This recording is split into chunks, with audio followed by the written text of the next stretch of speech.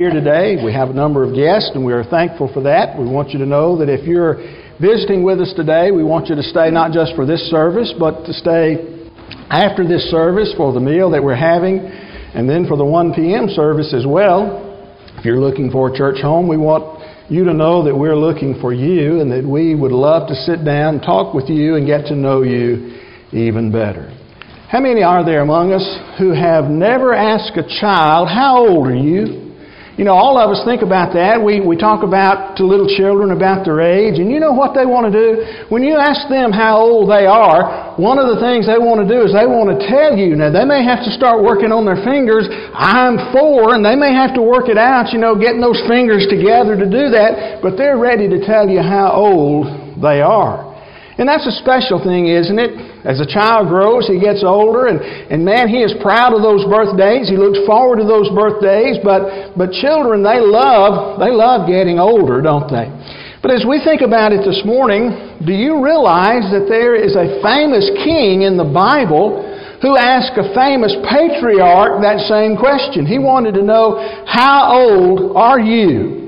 As we read this morning from the Bible reading, as Jairus read to us, he read to us about how that Joseph brought his brothers to Pharaoh and let Pharaoh meet his brothers, and they discussed the idea of where they were going to live. They were going to move to the land of Goshen. But then, after that, we find Joseph bringing his father to Pharaoh. And that's found in the next verse, verse 7 and verse 8 of Genesis chapter number 47. The Bible says, "Then Joseph brought in Jacob his father and stood him before Pharaoh, and Jacob blessed Pharaoh, and Pharaoh said to him, 'How many are the days of the years of your life?'" Now, if you're reading that from something like the King James or the New King James, I guess, the question is simply put this way: how old are you?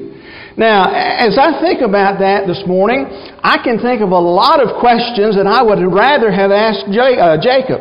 I would have liked to have asked him about that dream that he had. Now, Pharaoh probably didn't know that, but we remember that dream where he saw the folks, the angels going up and down into heaven. We know about the story of him working for 7 years and then 7 additional years to get his wife Rachel. We know all of those things, and I would like to have talked to him about it. But when Pharaoh saw Jacob, he asked, "How many are the days of the years of your life?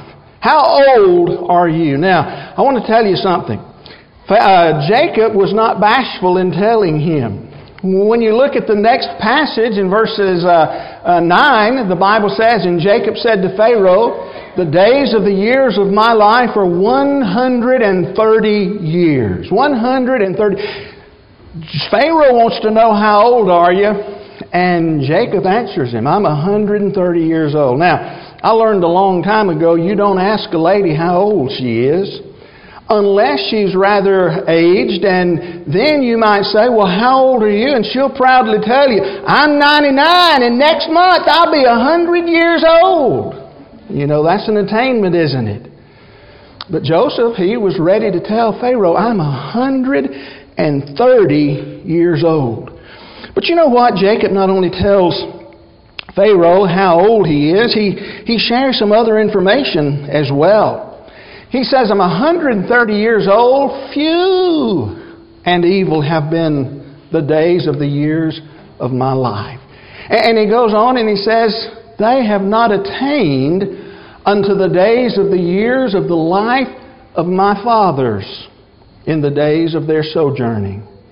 If you go all the way back to Terah, his great-grandfather, Terah, the Bible says, lived to be 205 years old. If you go back to Abraham, the Bible says in the book of Genesis chapter 25 at verse number 7, that the days of the years of Abraham's life was 175 years old. Jacob's own father, according to the book of Genesis 35, verse 28, the Bible says, "Now the days of Isaac were 180 years." Jacob says, "I'm just a young whippersnapper in comparison to my parents and my grandparents. They lived a whole lot longer." And then he goes on and he talks about how that my days not only are 130 years, and I'm not as old as my ancestors were, but notice that he says, few and evil are the days of the years of my life. Few and evil. You know what? Even though Jacob had not lived to be as old as Isaac or Abraham or Terah, I would have said to Jacob, I said, man, you have had a long life. But notice what Jacob said. My days are few. You know, living to be 130 years old, Jacob had only lived 47,450 days. He had lived less than 50,000 days to attain the age of 130 years. In the grand scheme of things, 47,000 days sounds like a lot, but it's really not that many days, is it? But take into consideration this morning that the average lifespan of somewhere around 70 years now is a whole lot less days than that. And yet, Jacob said, my days are few. If we live to be 70 years old, we only live to be 25,550 days old. If we are a little stronger and we're able to live to be 80 years old, we've only lived 29,200 days. In the book of Psalm 90, verse number 10, the Bible says, the years of our life are 70, or even by reason of strength 80, yet their span is but toil and trouble, and they are soon gone, and we fly away. You know, it seems that Moses would agree with Jacob. Jacob said, my days not only are few, but he says they're evil. Moses said in writing what is found in the book of Psalm 90, he says that those days are soon gone, but he says they're but toil and trouble. Their span is but toil and trouble. Jacob says, I agree with you. My days are evil. You know, that tells me that having more days is not necessarily better. Jacob is having a whole lot more days probably than we'll ever have on this old earth. But just because he lived to be 130 does not mean that he had a better life than we do. You know, take into consideration the man that we read about back in earlier in the book of Genesis by the name of Methuselah. Methuselah lived to be 969 years old. I didn't count up the days for that one. You can do the math on it. But 969. And what did he accomplish? Well, we don't know anything that he accomplished other than he got old. And he died the year of the flood, very possibly died in the flood itself. What did he accomplish? It does not mean because we have more days on this earth that they're necessarily better days. Think about Jacob again and understand what Jacob is saying. Think about all of the things that Jacob had been through. He had been forced to leave home, had he not, due to the wrath of his own brother. Because they had made a deal earlier and Jacob had gotten Esau's birthright. Esau had been born a few minutes before Jacob, and therefore he was the oldest son, but Jacob tricked him and got his birthright. And then he got the blessing from Isaac, his father. And so Esau was very angry with him. And you remember when he finally decides to come home from being in a foreign land, he was afraid. He was afraid of what Esau was going to do. And so you've got that turmoil in the family. You've got him leaving his father and mother, going into a foreign country and being gone for years and years before he could return. And not only do you have that turmoil and that problem, but we know that he had worked for 7 years for the woman that he loved only to be tricked. And then had to work another 7 years before he could marry the woman that he loved. In his life and in his marriage, the woman that he loved so much was unable to bear him children for a long time. Finally, she bore a son by the name of Joseph that we've mentioned in our scripture reading this morning. And eventually she would bear another son by the name of Benjamin, but she would give her life. As she is bearing that son, she died in childbirth. And so Jacob had been through so much. His sons had had a hard time getting along. Remember that Jacob, he favored Joseph, and Joseph's brothers hated him, and they hated him so much that they sold him as a slave. They went back and told their daddy, they asked, is this your son's coat of many colors? And they had put blood on it. And Jacob immediately thought, my son's been eaten alive by some wild animal. Oh, the hurt that he must have had in his life. And we could talk about other things that took place in the life of Jacob. But have you ever noticed how some folks, some families even, experience one tragedy after another? It just seems like they can't get over one until something else happens in their family, in their life. A sickness or a death or something else, a fire, they lose their job or whatever it may be. No wonder both Jacob and Moses would tell us that life is full of toil, life is full of trouble. Even though our days are few, life sometimes treats us badly. But even for the best of us, we're going to have the good days, but we'll have some of those bad days as well, won't we? But that brings me to another idea here as we think about it. The Bible teaches us that we should have a special regard for the aged. We think about Jacob being 130 years old, but the Bible teaches us about how that we are to have a special regard for the aged. In the book of Leviticus chapter 19 at verse 32, there Moses writes these words. He says, "You shall stand up before the gray head and honor the face of an old man, and you shall fear your God. I am the Lord."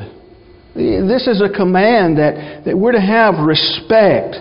The idea of standing up is to show respect to one who has attained to a number of years. That's what he's talking about by the gray head, by the one who has grown older.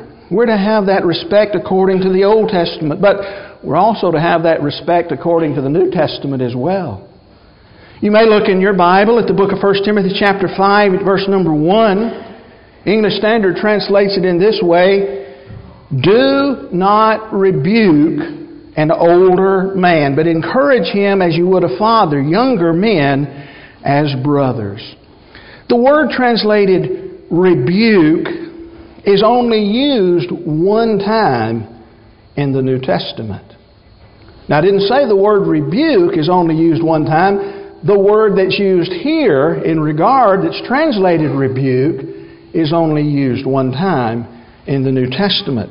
And it's a very interesting word. It literally means to strike upon, to beat upon, but it also evolved in its usage to mean to chastise with words, to chide, to upbraid, to rebuke.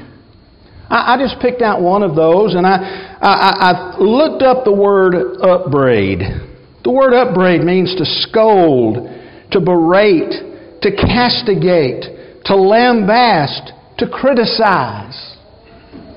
You see, that's what the writer here, Paul, is telling us not to do to an older person. You don't berate them. You don't chastise them. You don't upbraid them. You don't beat them down with your words. 2 times this past week, and it just happened to be this past week, but 2 times this past week, I was in a line at a store, and there happened to be an elderly lady in front of me. There's 2 different places and 2 different ladies, but they get checked out, and the cashier tells the lady, this is how much you owe. Well, the lady has been standing there waiting on all the groceries to get checked out, and finally, when she's told how much, she then begins to slowly open up her purse. And she looks down in her purse and she gets out her little pocketbook out of the purse. And she opens up the pocketbook and very nonchalantly begins to meticulously count out the dollars. And And it had to be the exact change, too, because she dug out all the pennies and everything else and put it out. And I'm standing here and I'm in a hurry. I needed to get somewhere. And I'm thinking to myself, did you not know that you were going to have to pay when they checked out the groceries? Did you not know? Could you not have gotten ready? At least pulled out your pocketbook without having to dig through the purse with probably, I don't know, everything needed to move to China that's already in there. Did you not know that you had to do all of that? And both times, 2 different places and 2 different ladies. They did the same thing. And I'm in a hurry. And I'm wanting to say all these things, but I didn't. And you know what? It would have been wrong for me to have said it. Don't berate. Don't chastise. Don't beat down one with your words. Last week I also went with my dad. Had to take him to 2 doctor's appointments, and one of them he went to the urologist. The urologist needed a urine specimen, and so he goes into the restroom and we wait. And the nurse comes back and she wants to know, is he finished? No. And we wait. And the nurse comes back and wants to know, is he finished? No. And so we wait. And I want to knock on the door and say, hey, hurry up. But I didn't. The lady, the nurse and I, we sort of laughed and we had a little conversation there. It took 20 minutes to get one urine specimen. And while we're waiting, she made the statement. She said, you know what? It's rough getting old, but we're all going to get there if we live. You know, she could have been impatient, but she wasn't. We could have said things, but we didn't. And it would have been wrong if we did. You know, we and you who are younger, you will eventually get old one day if the Lord tarries and nothing happens. You will get old. And you won't want someone beating you down. The Bible teaches us simply that we have a special regard for the aged. But let's hurry along because our time is swiftly getting away this morning. You know what? There are some things for which age is required. Some things that we read about even in Scripture that age is required. A requirement that we have. Now, if you think about some everyday examples, you might think about a young person who just can't wait to get his driver's license, but you can't get your driver's license until you're a certain age. Or you may think about the idea of well, you know what I'd like to do is I'd like to be able to buy cigarettes and alcohol. I pray you'll never get that old, that you'll be able to do that, but you have to be a certain age in order to do that. Or maybe you think, well, I would like to vote, but you have to be a certain age. You have to be a certain age to enter into a legal contract. There are other examples of things, but you know what? The Bible talks about some age-related issues as well. If you have your Bible, look at the book of Titus chapter 2, verses 3 through 5. Titus chapter 2, verses 3 through 5. The Bible there says, older women likewise are to be reverent in behavior, not slanderers or slaves to much wine. They are to teach what is good and so train the young women to love their husbands and children, to be self-controlled, pure, working at home, kind, and submissive to their own husbands, that the word of God may not be reviled. Let me ask you a question. Where do many younger women of our day, where do they get their information about home and personal life? Where do they go? Somebody says, well, they go to friends. And they get the information about how to live from friends. And somebody else says, well, they probably go to the internet. And you know what? That's probably true as well. Especially in our day and time, we can't even get off of our phones. We're looking up everything. You just simply Google it. And everybody knows that everything on the internet, it's just got to be that way. It is so true. And it's the way that we're supposed to be. You know what? In the movie The Avengers, Thor, one of the characters, one of the superheroes on there, he makes a comment about his adopted brother Loki, in part which says this: Loki's mind is far afield. And the reason for that, he is eaten up with a desire to have power and a desire to have revenge, even on Thor. You know what? I would suggest that in our day and time, there are some, especially younger women, whose mind is far afield. And it's because they have been taught, perhaps by friends, perhaps by family, perhaps even by the internet, that there are certain things that they should desire, certain things that they should do, certain ways that they should be and act. And as a result of that, they've been taught, and their mind is far afield of what it should be.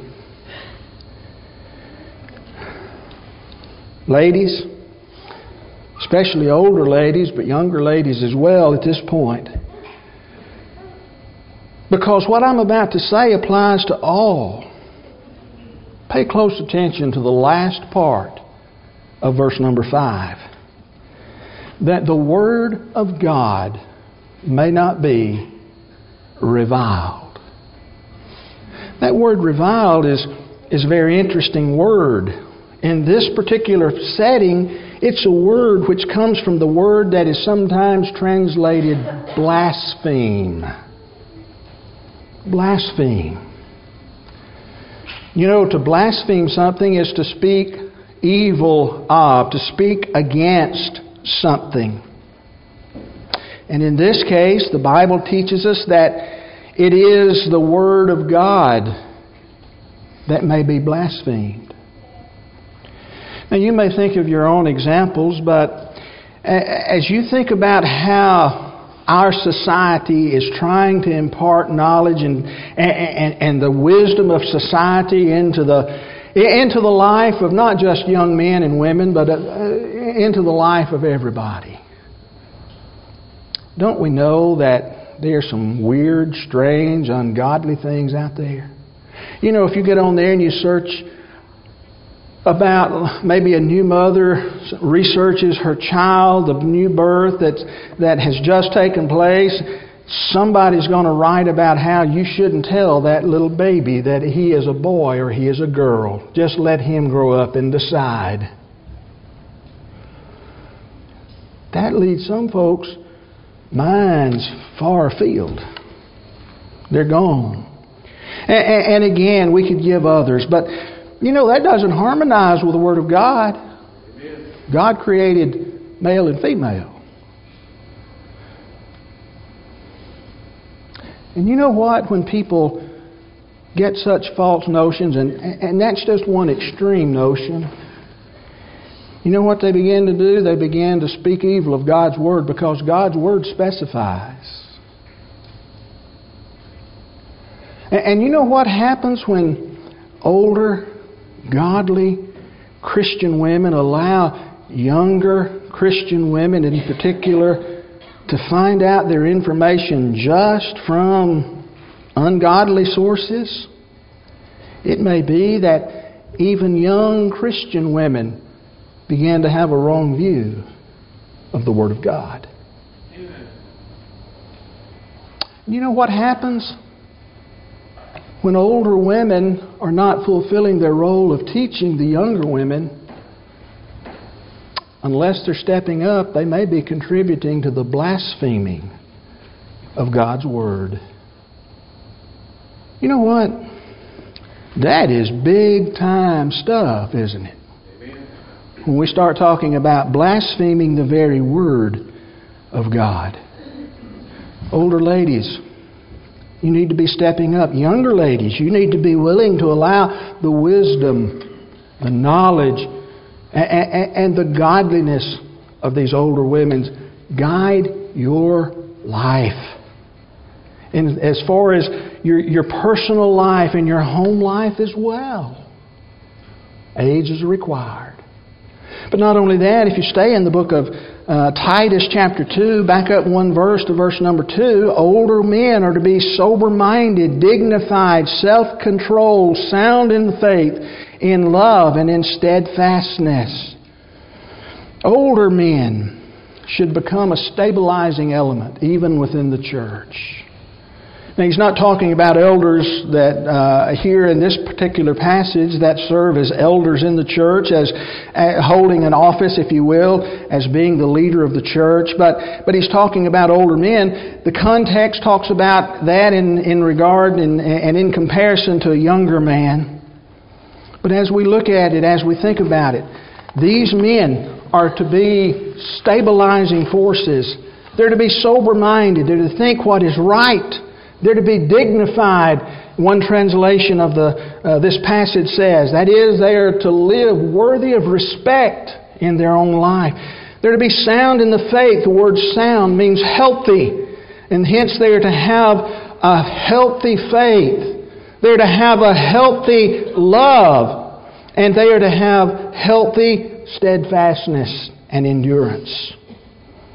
And so as we look at them, older men have a responsibility to step up to the plate just like older women do.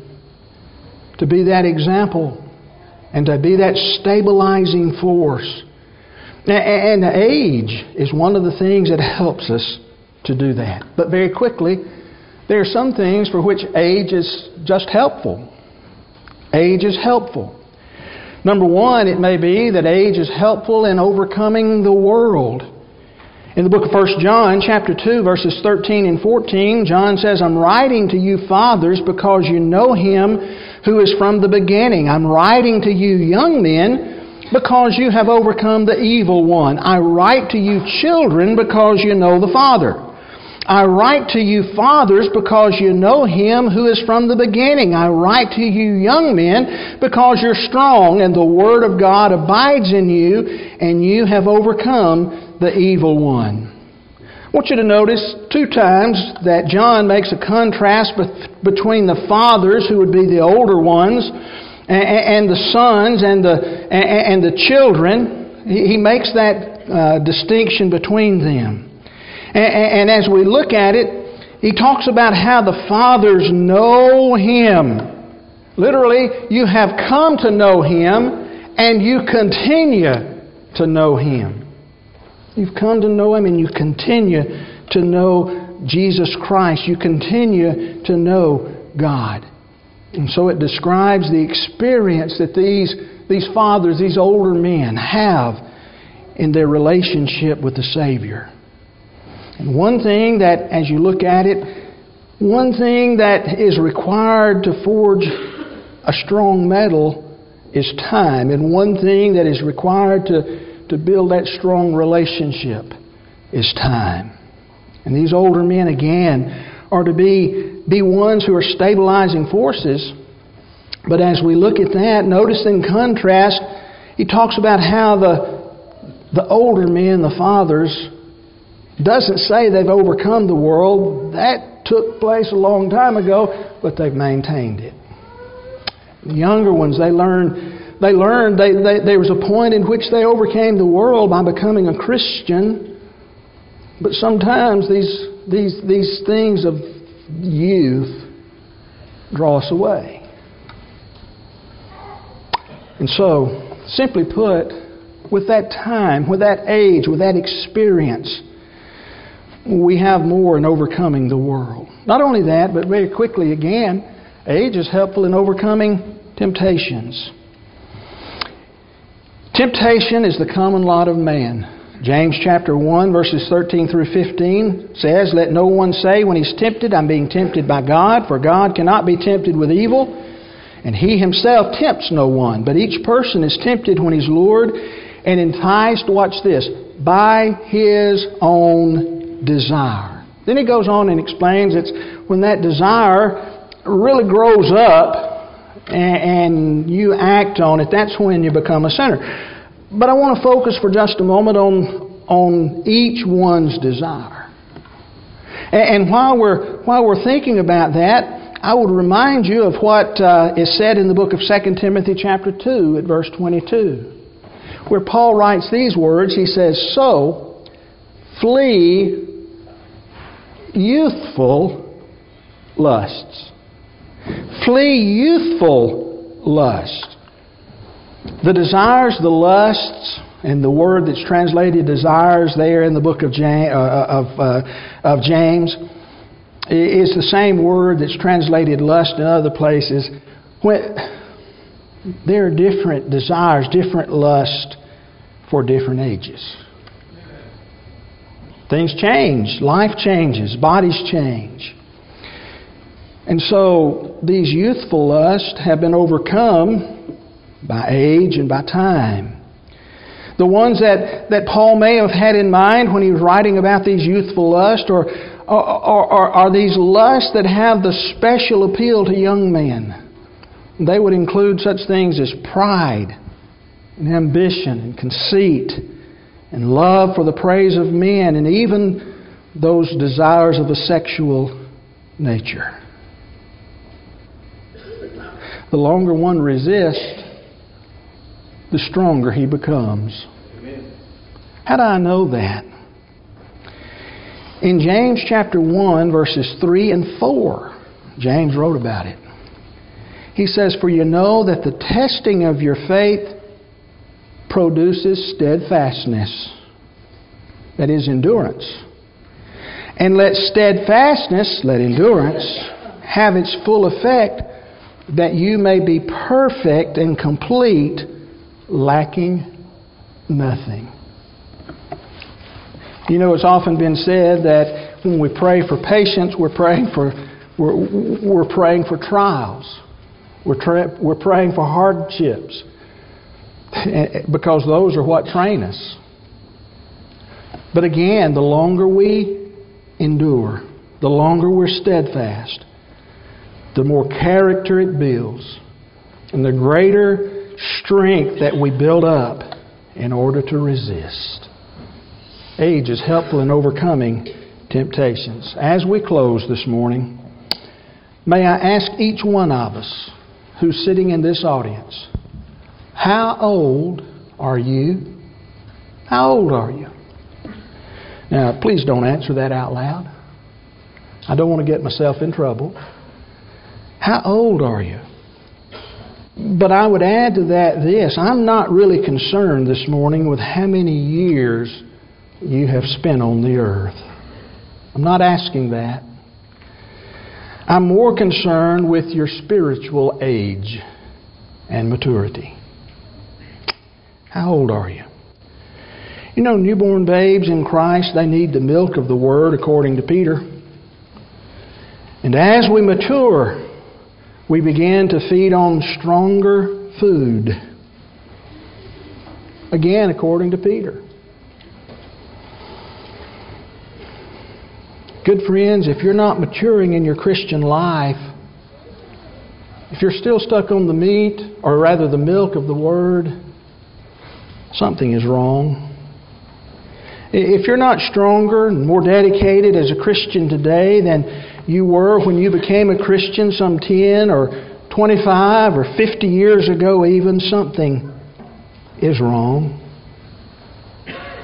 We need to be growing older in Christ, more mature, aging in our faith. For those this morning who are older in the faith, let's understand that with that maturity comes more responsibility. More responsibility toward others who are around us. But it also offers more rewards as well. This morning, a long time ago, Pharaoh asked Jacob, "How many are the days of the years of your life?" 130. They've been few, they've been evil. How many are the days of the years of your life as a Christian? Have you grown? Have you matured? Are you stronger? If not, maybe there's something wrong. We'd love to pray with you. Today may be the day that you want to set out. You may want it to be the birthday, if you will, not to be any disrespectful to the Lord, but it may be the day that you want to be born into the kingdom of God by being immersed for the remission of your sins. If we can assist you in any way this morning, why don't you come right now?